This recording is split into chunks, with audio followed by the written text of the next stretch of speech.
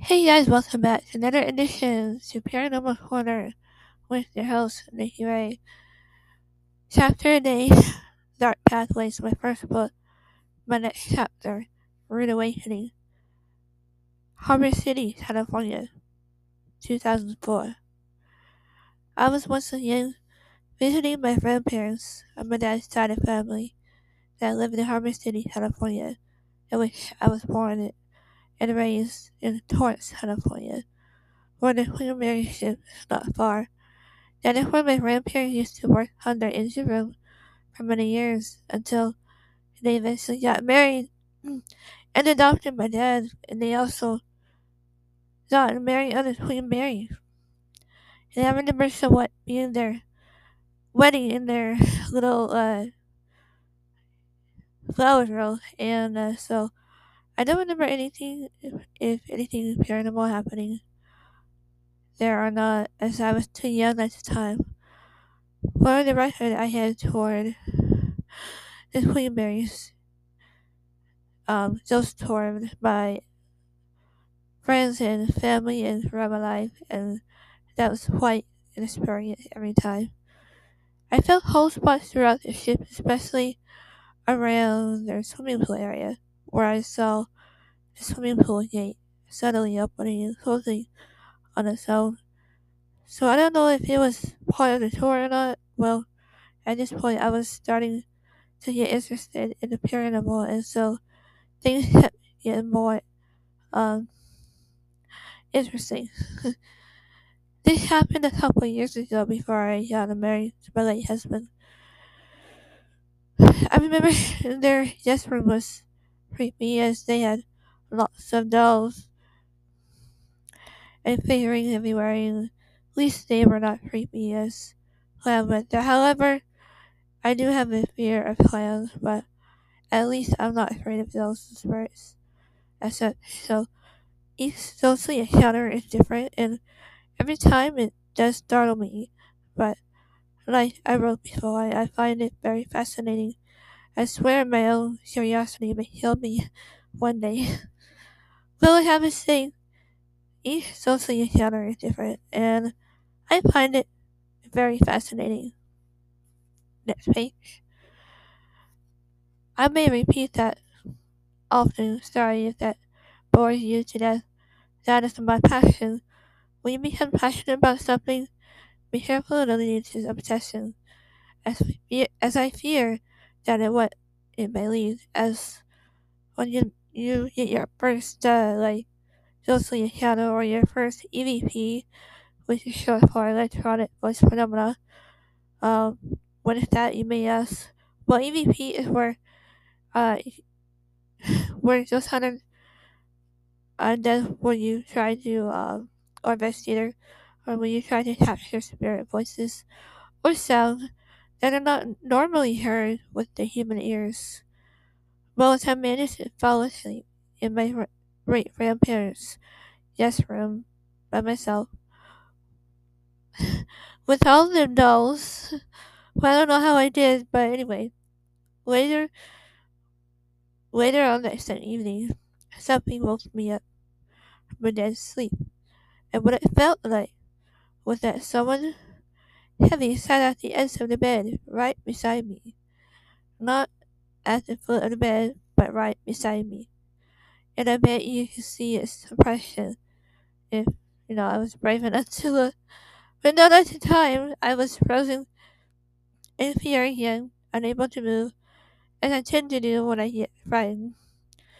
So the next morning, as I finally say something about the strange ghostly encounter, that someone unseen sat on the bedside right beside me.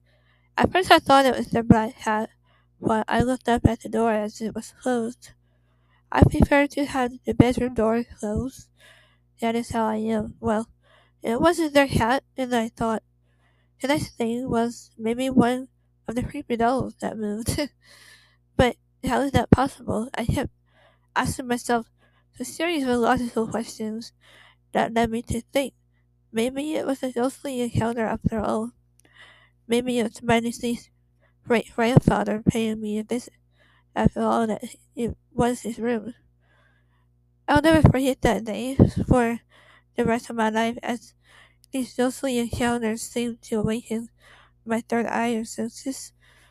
It's no wonder why I believe in a paranormal supernatural realm, as I do now, because of these few honest to God ghostly encounters. You will have to take my word on these. Next page. As I stated before, I have no proof of these incidents in my young life. I didn't know anything about paranormal or the ghost hunting like I do now. That is the reason for no photographs that I didn't think to pick up my camera or phone. Well, camera, back in the day.